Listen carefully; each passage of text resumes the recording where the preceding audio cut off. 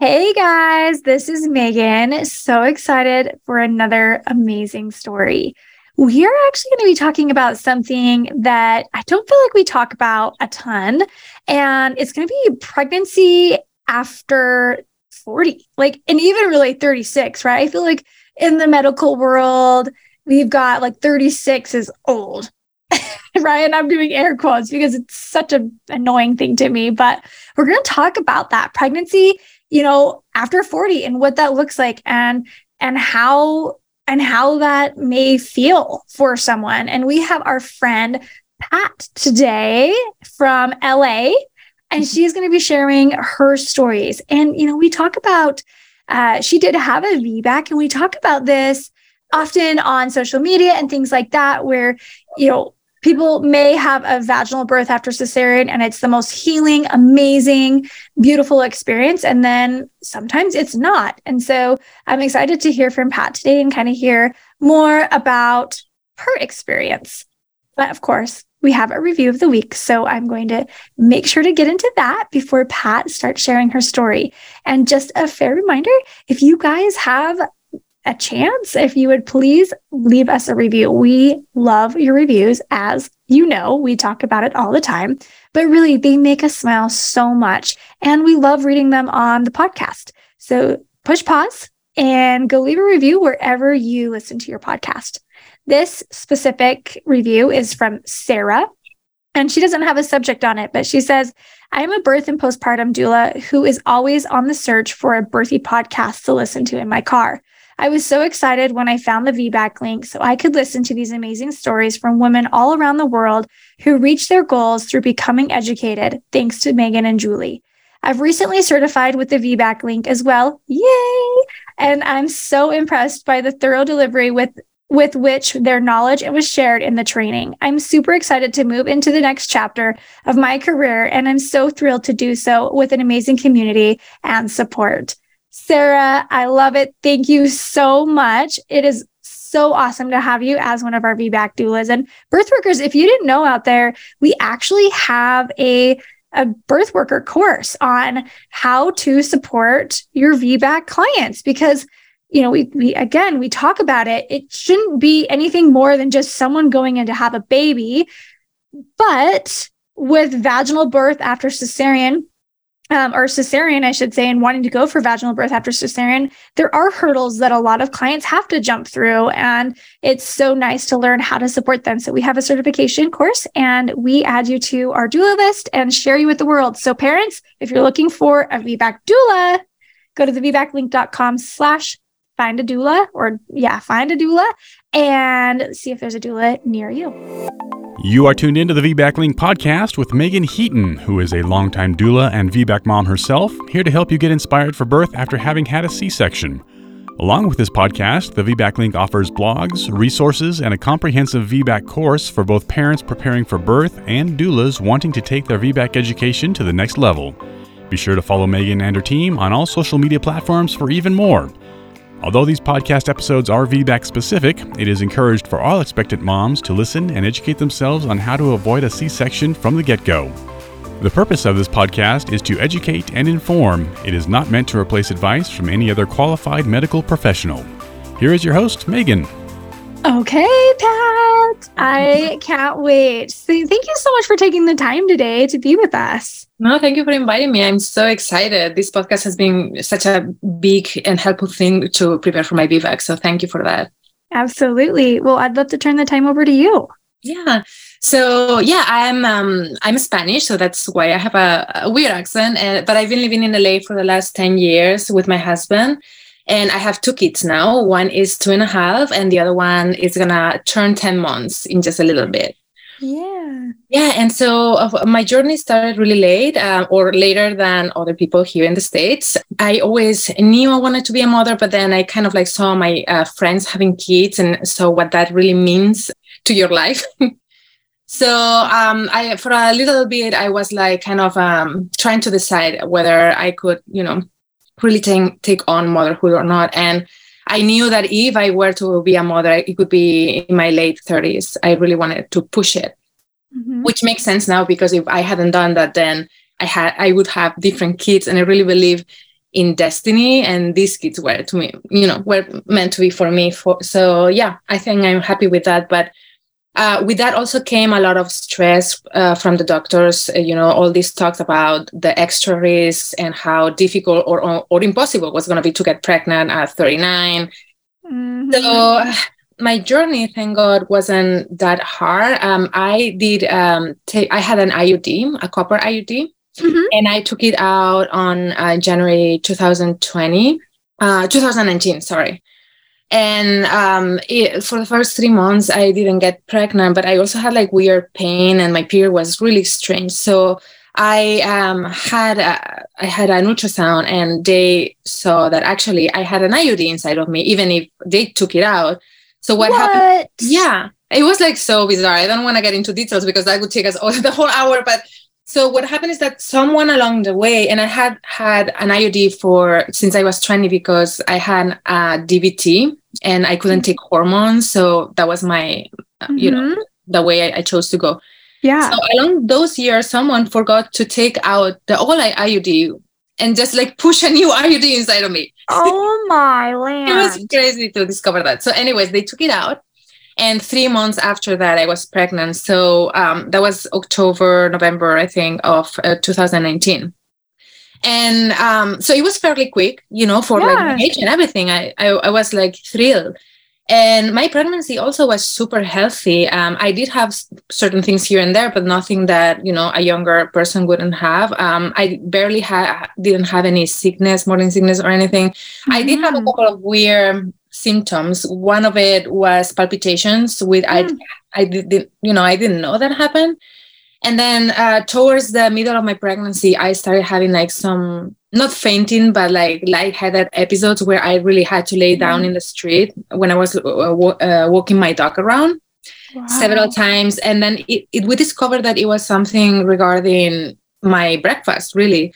So I had a thing for toast with peanut butter in the morning. And at some point, I guess the way my body was sugar, was doing something weird, and I was really almost fainting in the street. So once a doctor told me to actually change that for protein, have protein first in the morning. So immediately that disappeared. And yeah, other than that, I mean, everything was great. I was feeling super beautiful with my pregnant belly. Yeah. And I was going for an unmedicated birth. So I was really preparing mentally and physically for it. I did hypnobabies. I was really in my head. I was like obsessed about it, as a friend of mine recommended me to be if I wanted to achieve it. So I was doing all the work. Everything was going great. And of course, we get into 2020, COVID comes in. My husband was able still to come to the 20-week ultrasound, which was awesome. But after that, I was alone. And there was a lot of like stress added to the pregnancy. But I feel like it was towards the end of my third trimester that, I don't know why, but my mind kind of like started, like losing its balance, like all the fear about motherhood came rushing down. And yeah, the last few weeks, they were full of excitement, but also fear. And, like everybody was like, are you so excited? And I was like, yeah, but I'm also like so scared. And I felt guilty. I couldn't talk to anyone about that because I was scared, people would think I'm a bad mother, or I'm going to be a bad mother. But yeah. Anyways, we didn't hire a doula, which is important in this birth story because of COVID. But I guess I didn't know that I was going to need her so much, because once my baby also, the doctor told me towards the end of the pregnancy that he was OP, but that he could still move, but I could feel the baby so, he didn't have a space. I could feel my belly so tight. I didn't think he was going to move. And I didn't know anything about really helping him position more than a couple of exercises I saw on spinning babies. So when the birth started, it was after my 40-week appointment. I was barely dilated. My doctor checked me and I was 1 centimeter, and then she said that probably I wouldn't go into labor for a few days. But then the next day I woke up with contractions. They were light and, just like pure cramps, and every 10 minutes. So I was excited, but I also was in denial. I don't think this cannot be. I'm only 1 centimeter, right? Which doesn't matter at all. I learned that now. Yes. And then during the whole day, they kind of like went like that, like a little bit, they progressed a little bit in like how painful they were, but they were like 10 minutes apart. Nothing was really happening. So I just kept going. I had heard of prodromal labor. So I thought, no, maybe this is not it. But by the time I went to bed, they were like 7 to 10 minutes apart, but they were not super painful, but painful enough that I couldn't sleep during the whole night. So that was so tired, I'm sure. So tired. And this was I think a Friday. So Saturday just kept going the same. Actually, the contractions got a little bit more weird. Like they, instead of like coming down and getting a pattern, they were all over, like from 7 minutes to 10, 5. And they were getting more and more intense as I would go, but still nothing was happening. So basically that night, I tried everything because I called my doctor and she said that she confirmed it could be prodromal labor, but I had the feeling that it wasn't, that it was just a labor that was not progressing because nothing would stop them, no any bath, no anything. So that night I took some Benadryl and could sleep between contractions, but it was just like a few minutes here and there, like. So but the next day, it was Sunday, I was so tired. And then up to this point, I had been trying to move forward this pregnancy, this birth, like, right? Like do exercise. But at this point, I was scared because I thought I'm going to get caught up in this level of pain for like 2 more weeks. And I just don't think I can take it. So I started like having more baths, like I tried to slow it down. I wanted it to go away, basically. Yeah. And I was also losing my mind a little bit. It was like my 3rd day with barely sleep, and I didn't know what was going on. I didn't know how to cope with contractions and like how to breathe properly. Like this is where Adul, I think, would have made a difference. Like obviously my baby was not coming down, and just having someone with me that would have helped me position the baby better, I think would have made a difference. But it was what it was at that point. So another night without sleeping, and we're on Monday now. And then the doctor tried to convince me to go in to do a membrane sweep, but I really couldn't get out of the house. So I lived in the bath. I was in the bath. And then finally my water broke a little bit. There was a gush of water, but it was yellow. That's how I could see it. Oh. And I didn't know what that meant, but obviously it meant that there was some meconium. So my doctor told me that since my water broke, that she felt comfortable waiting until the next day, but I had to be in the hospital at 7 a.m. on a Tuesday. But by that night, I think it was 1 a.m, where the pain was so bad and my mind was so out of it. I was even regretting being pregnant at this point. It's like, just get me out of here. Yeah. So basically, I told my husband, let's just go, because I don't know what this is, but if, I want a medicated birth, but if this is nothing, I really need help because I just cannot go on like this anymore. So we got there. The triage was horrible. It was like 3 hours until I got checked in, and discovering that I was only 3 centimeters was crushing, to say the least. Yeah. So once I was there, I knew that an epidural would help me sleep, and that's what I needed. And so by that time, they still did walking epidurals, which I don't know why they call it like that, because they don't let you walk anyways. No. Yeah. It's just a lighter epidural, essentially. And I know, but they should change the name, definitely. So that really helped me. I slept for an hour, and when my doctor came and checked me in the morning, I was 5 centimeters. I was on 0 station. So basically the doctor said, because of the circumstances, she thought that I had to be around 6 by the time she came back later on. And, I thought it was achievable. Like I had a whole morning. By that time also, I had developed a lot of pain in my left side and in my right side. The right was like a sciatica kind of pain, and the left was more like, I don't know, like just my lower back. It was hurting a lot, like my kidney kind of thing. And I was drinking water, and I just couldn't get satiated. So I kept laboring in bed. They didn't mention the OP baby. They didn't offer a peanut bowl, nothing. So I was like there, just surviving. Waiting. Yeah. Yes. Yeah. And they wouldn't let me get up. So I would sneak in between, like, visits from the nurse, like, and get up with my husband a little bit, because I would feel my legs and everything. And I needed to get up because it was so excruciating, the pain in my back when I was laying down. But then the doctor came at 3 p.m. and I was, again, 5 centimeters. So her fear of infection was pretty high. She was scared for me, even if nothing really was happening.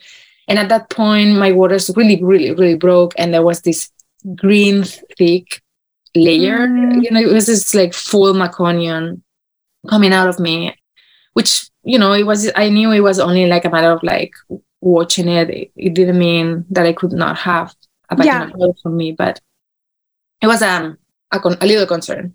Yeah. So the doctor convinced me to take Pitocin at that point. I started Pitocin at 3:30, and the pain in my sides increased. So it was more and more difficult just to try to stay still in bed.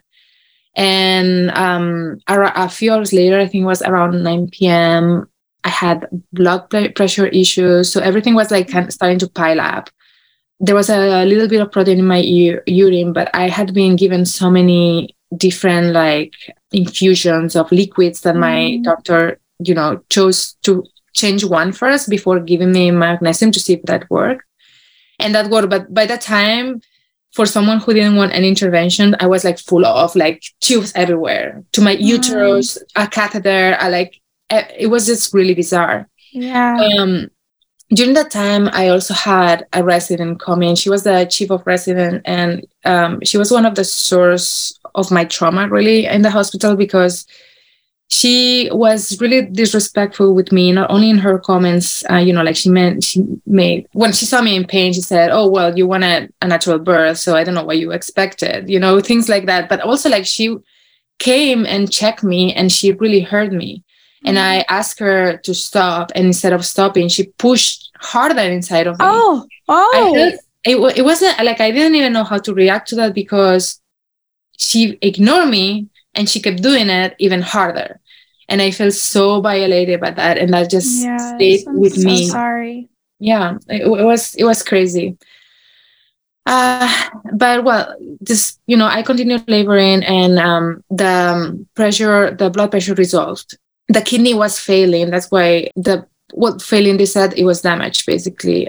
That was why the protein was coming out on the test.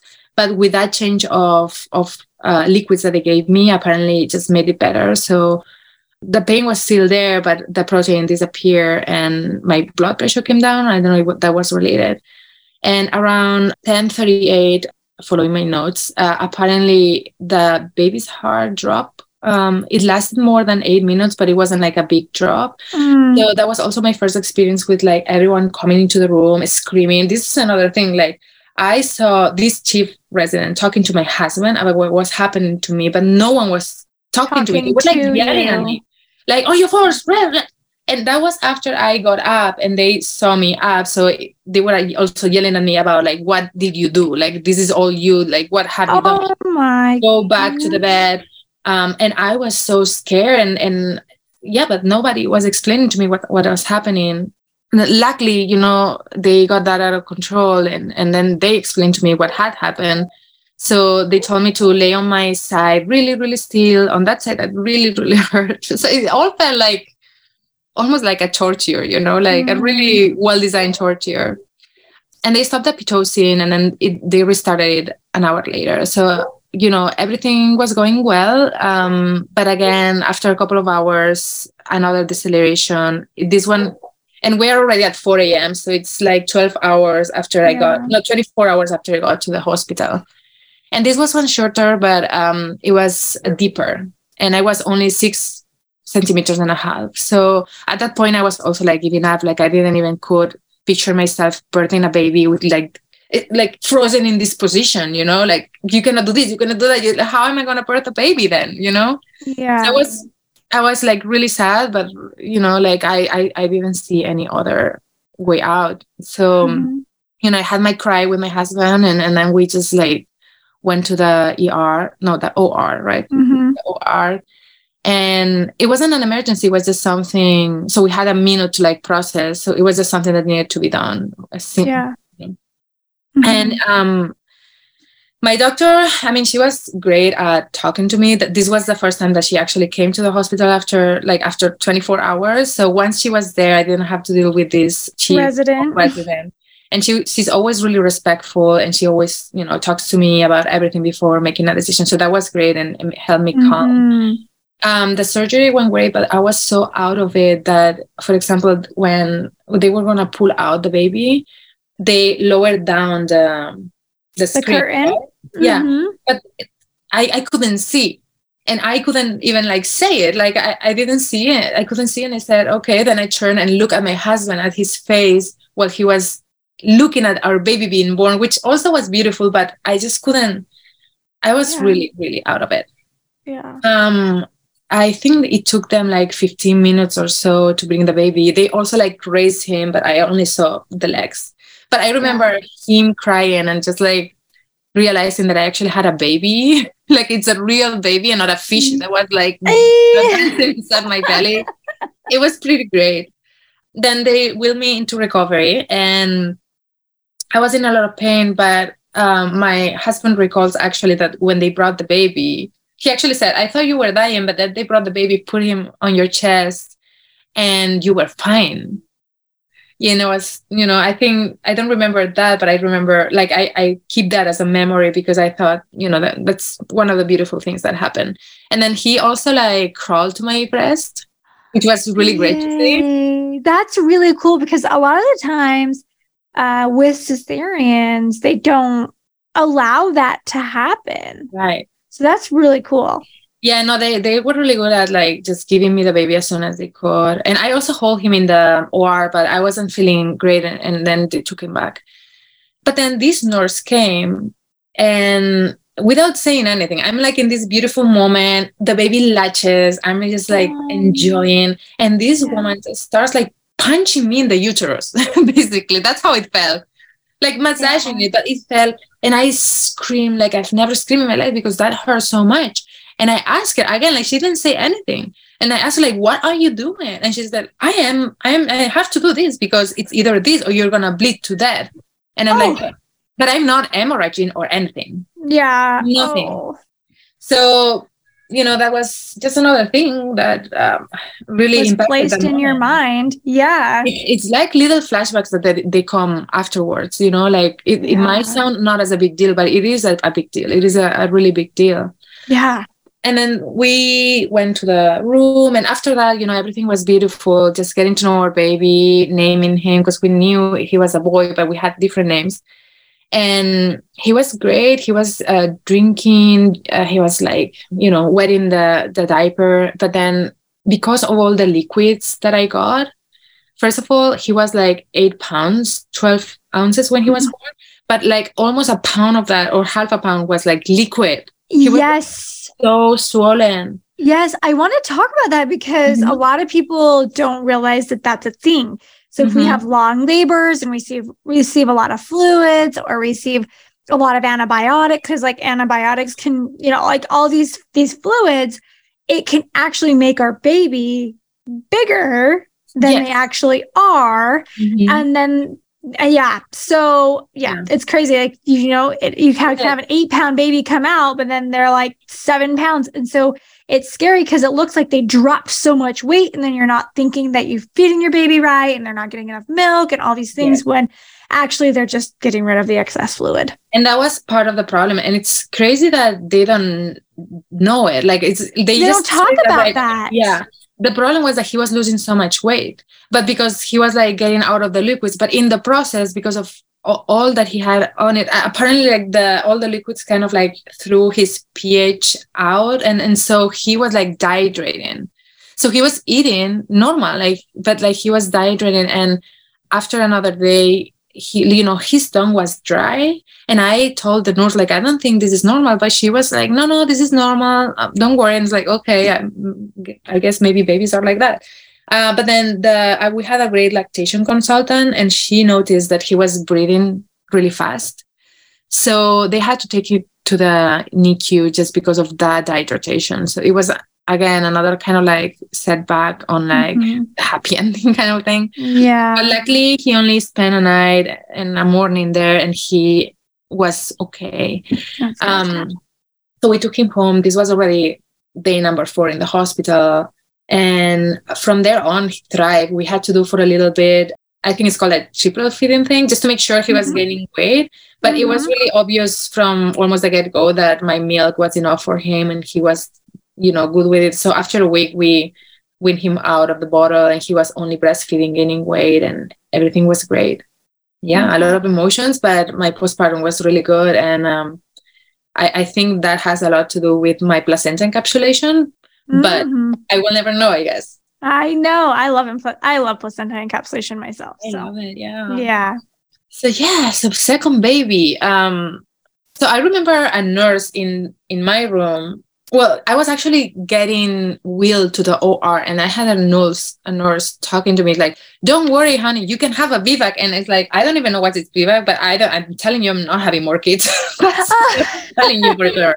Yeah. So, that VBAC thing kind of stuck with me. And I started having baby fever really early on, like 6 months postpartum. I mean, I think my baby was so cute. It was just like, I wanted another baby.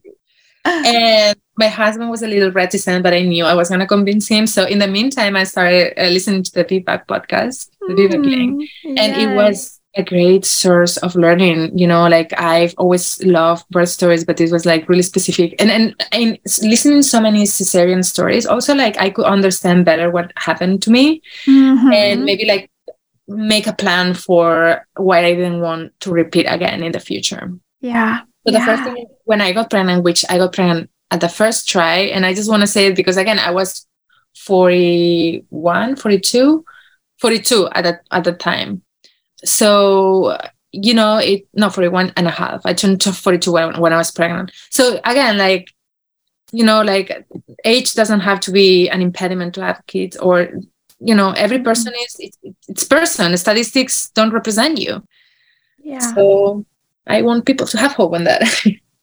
And this pregnancy went also really well. The symptoms were a little bit worse. Like I didn't have extreme nausea or anything, but it was like a little bit worse. Not too bad, but a little bit worse. But I hear that happens with second babies and third. And so, I mean, in this moment, what I'm more focused on is in my VBAC. Of course, I want to go unmedicated too, but I really want to do everything possible to have a vaginal birth. So I hired this doula, and I live in LA, and there's this famous doctor who everyone goes to. So I think I love my doctor, but she already was talking about how, she follows just certain procedures that the hospital follows. So at 39 weeks, she recommended to be induced and all that stuff. And I just thought, she's great, but I really want to have the best chance. And if they call this guy the king of VBACs, shouldn't I go with him, right? So I went with him, and he was really hopeful of my VBAC. He has a kind of weird personality. He's really nice, but at the same time, he is, just not everyone's cup of tea in a lot of, like not my cup of tea in a lot of different things. But I had a little bit of a red flag for certain things that he was trying to force on me.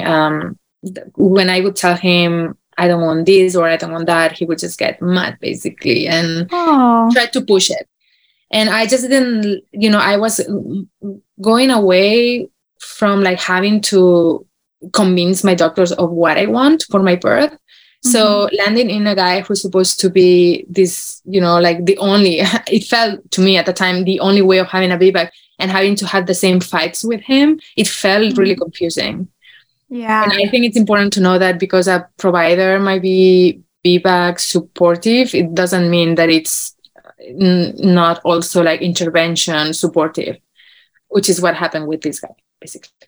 So, well, I continued with him because I was really scared to not have my VBAC unless I was with him. So right. Because everybody around you is like, go here. Yeah. And here's another thing. Like I could find maybe 1 or 2 kind of like medium reviews, but like all of the reviews about him in all the VBAC groups were like, no, this is a great guy. And what I think is that people don't want to tell the bad stories. Like they don't want to talk bad about a doctor. And what are you doing then? You're just protecting this doctor. You're not protecting women that or people that are birthing. Well, and what's hard too is even though one provider may be very VBAC supportive and be very cohesive with that client, with that patient, that doesn't mean he's not going to be, or he or she, isn't going to be an amazing VBAC supportive doctor, but may not still fit the same desires, right? Like they can be VBAC supportive, but they might not be the right provider for everybody else.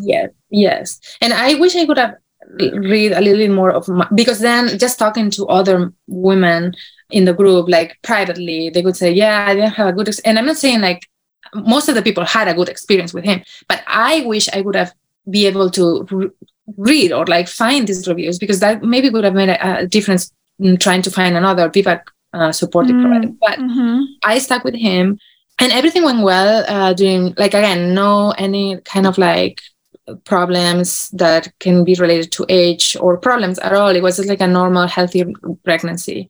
And I had been really careful of my positioning during the pregnancy, so baby wouldn't be OP, but he was OP too. And by that time, we didn't know it was a he. Yeah. But I was really, like, I knew it doesn't matter that he's OP, it's another baby. It's another birth. I can do this. And I have a doula. I have a doula now. That's what I want. Like, if I get stuck in another 4-day or 5-day birth, that this person is going to help me get through it. Because, I believe I can do it. I just need help. That's it. Well, and it will probably shorten it because they'll know exactly and try to be able to have some tools that will hopefully help. Yeah, which she did, because my story kind of like with this second baby when really similar. Like I actually was 39-week pregnant this time, and I don't know if it was all the cleaning that I did or that my 2-year-old, 1-year-old by then, he had a huge tantrum like he's never had. So he cried in my arms for 2 hours, and I felt my first contraction when I was with him. So from there, it started the same way, like really, really low key, kind of like crampy feeling that went a little bit up during the day, but nothing was happening either. But then at night, I tried to sleep, and it was like in so much pain. Like I was having really huge contractions. So we are still sharing co-sleeping basically. So my toddler was there, my husband was there, and I think I just my body didn't feel free enough to move things forward. Yeah. So my husband helped me labor during the night, but in the morning it kind of like went down. No, the contractions, I didn't even like time them, but I think they were like, again, like in the morning they were back to like 7-10 minutes, like less painful, but still really intense.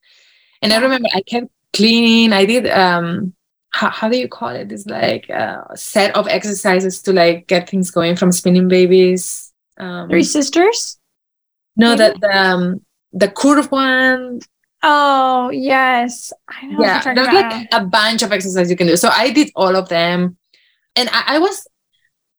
Here's another thing that I would recommend people who had trauma in their first birth. Is like, I thought I got it. I thought I have processed this. I'm okay. I even wrote a script about witches.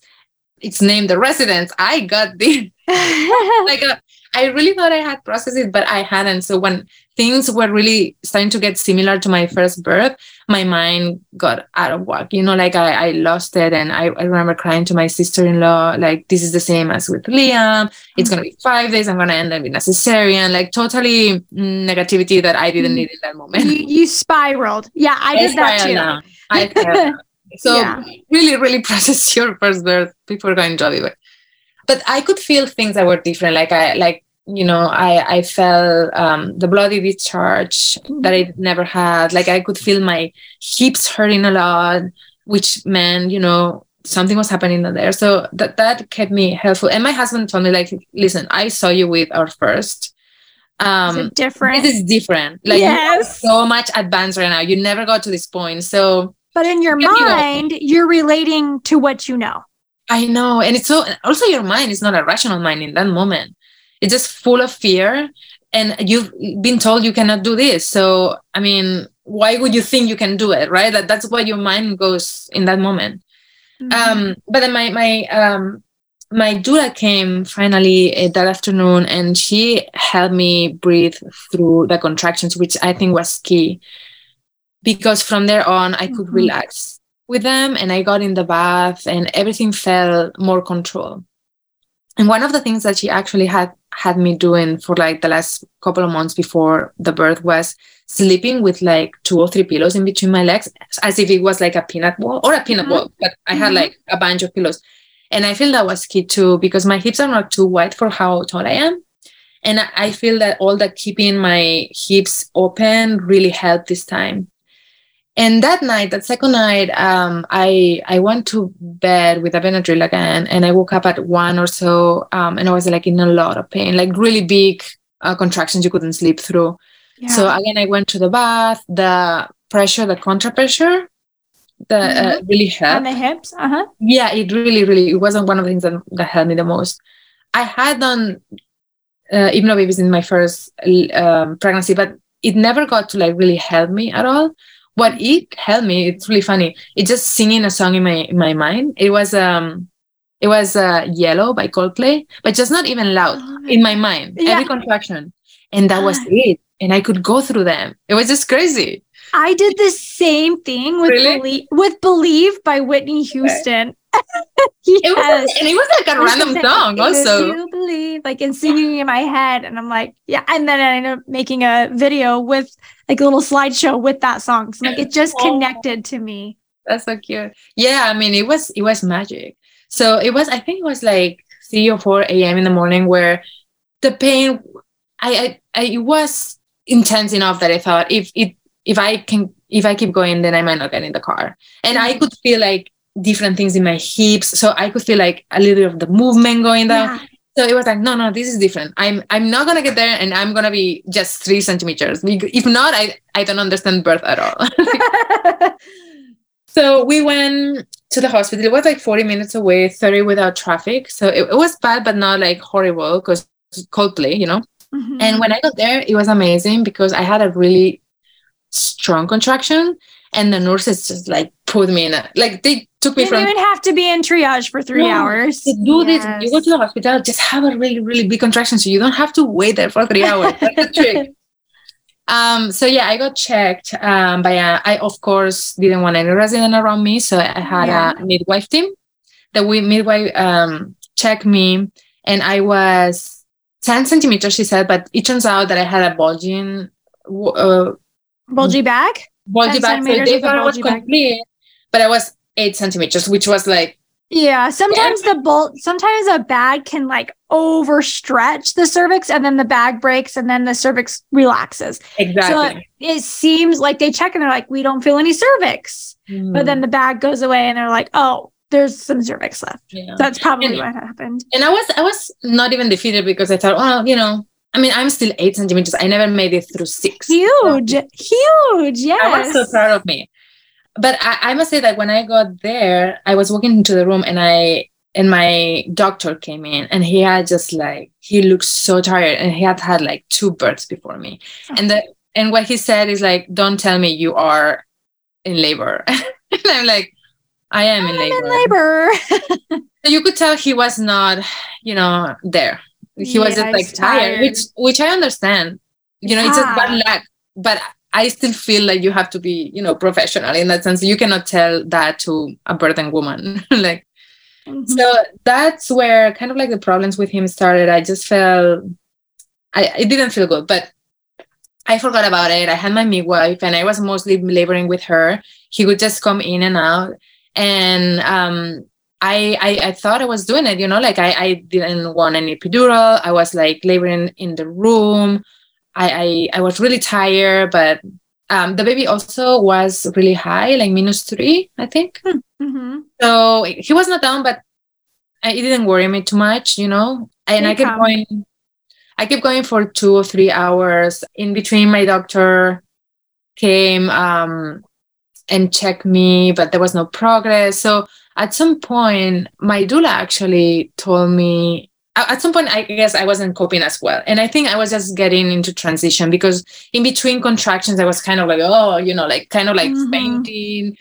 I felt like my body really needed rest. If 2 days laboring with this kid felt much more than 5 days laboring with my other kid. So I don't know. But my doula suddenly said that, I don't think, I know you want an medicated birth, but I just don't think you're going to progress if you don't take the epidural.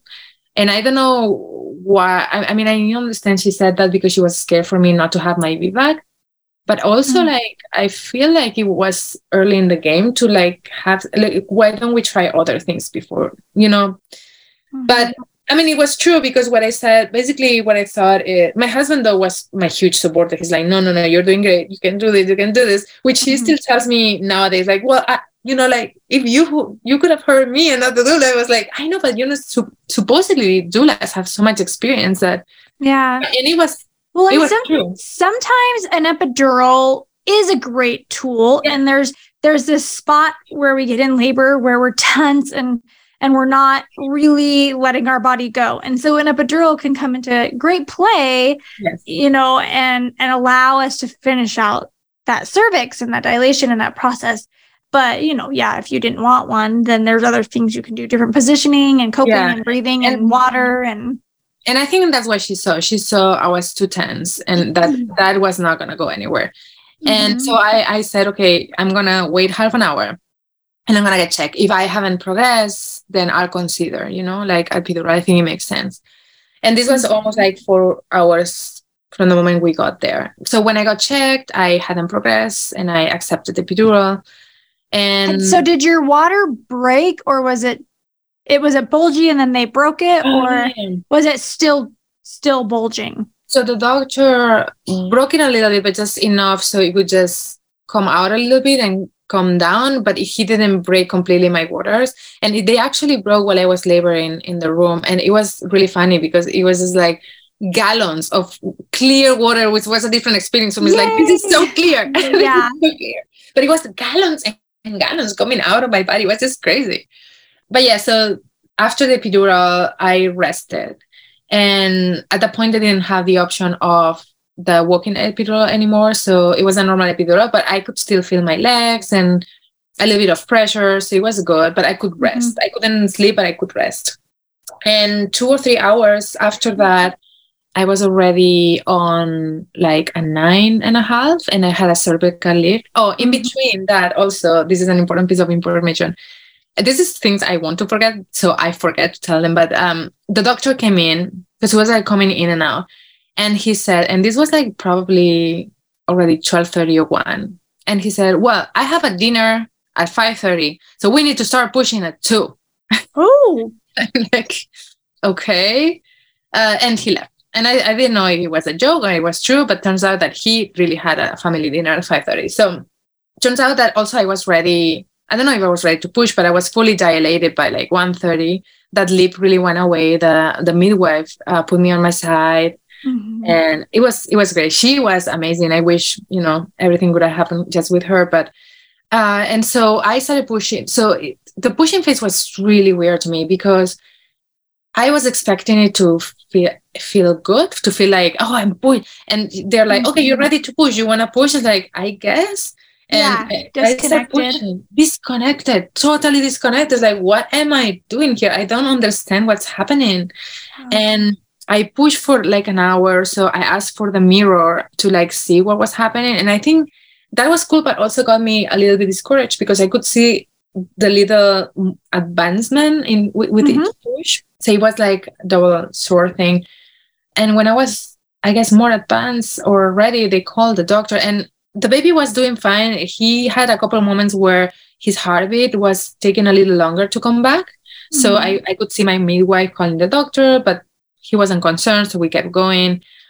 And I think it was like 1 hour into pushing that he came and like turned on the lights, propped me up, changed the way I was pushing and just sat in front of me with like a boring face and said, okay, let's see how like it was just like not the kind of person you want there. Impersonal, yeah. Yeah, really impersonal, like his energy. He was also like yelling at people, like at the nurses.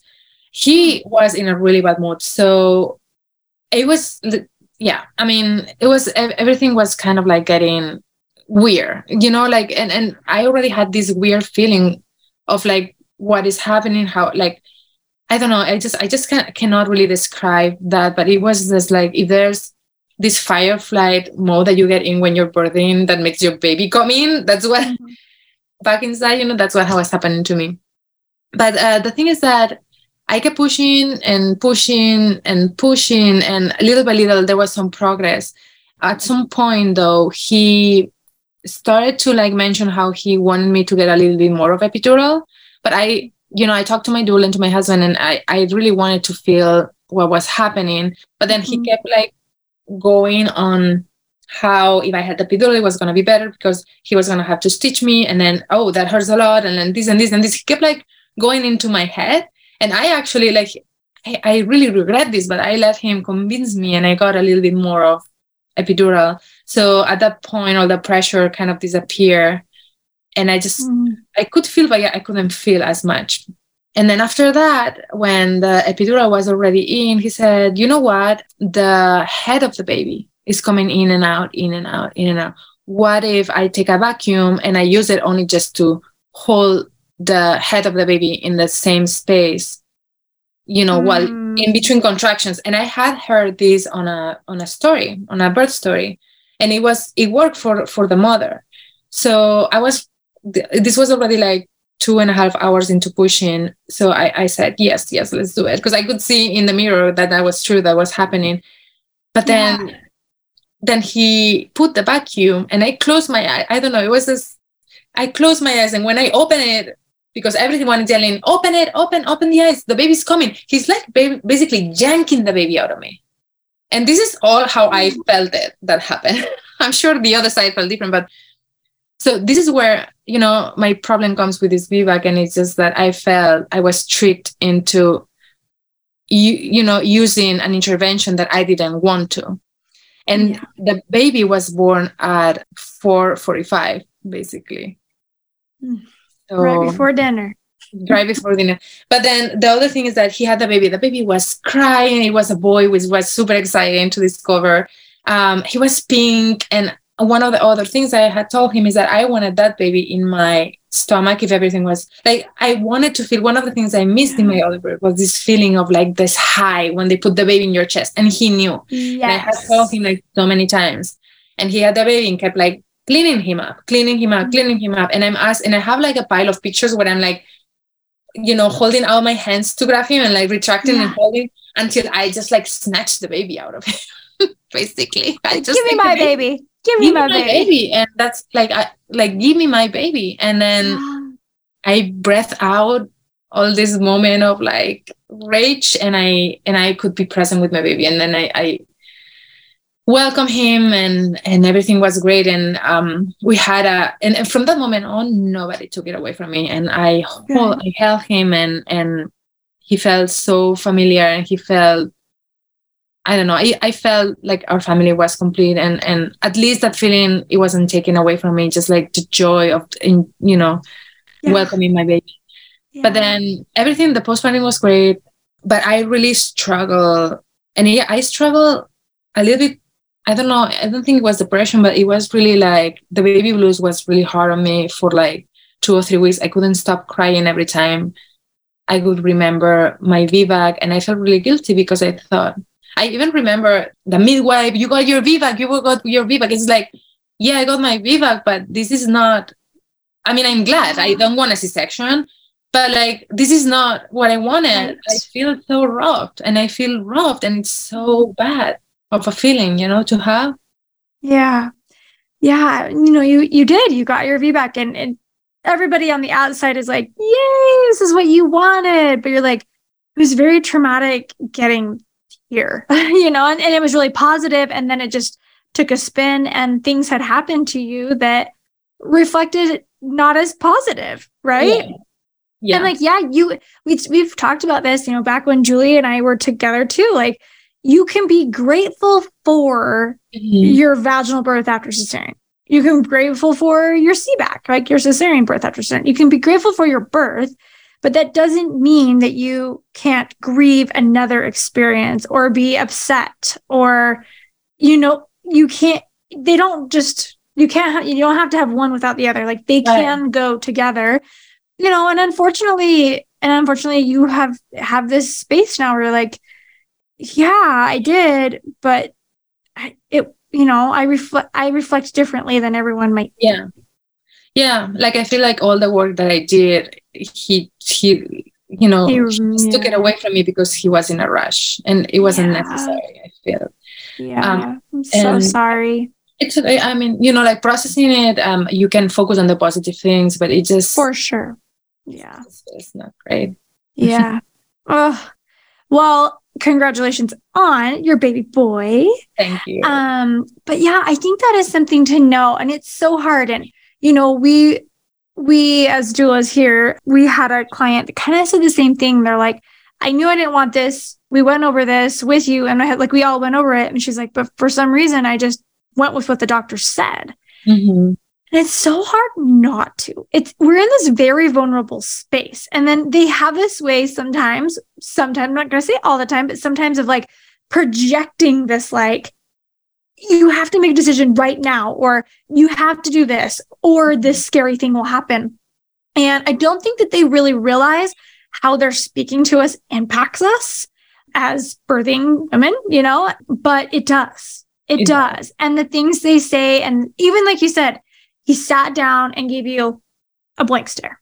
Yeah. All right, let's see what we can do here. It's like just that right there takes away from someone's space. Yes. And so providers, doulas, anybody who's entering, if you were listening, anyone who is entering a birth space, please make sure that whatever is going on in your personal life, whatever is taking over in that moment, to leave it at the door. And I know it's hard.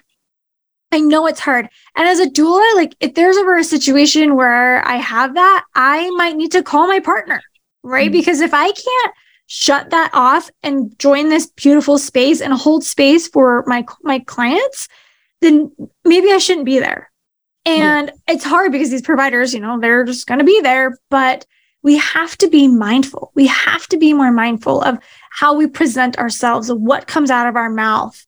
And again, the actions that are done to us, because they impact us so much. Yeah. So I'm sorry that did happen. And I'm sorry that, along the way, you kind of had to go back and forth and everything. But I am happy for you, but at the same time, I grieve with you. I feel you. So, I am so sorry. So sorry, but congratulations at this. Thank you so much. And thank you for, I feel like you really understand when I'm telling this story. Not everybody understands why it hurt me so much. And I feel you and your community probably will understand. Absolutely. We understand. We hear you. We feel you. We've been there. So I really appreciate you, and know that even, I know you're 10 months postpartum, but we're still here. We're still here to help you heal through this journey. Thank you so much. Interested in sharing your VBAC story on the podcast? Submit your story at thevbaclink.com/share. For information on all things VBAC, including online and in-person VBAC classes, the VBAC blog, and Julie and Megan's bios, head over to thevbaclink.com. Congratulations on starting your journey of learning and discovery with the VBAC Link.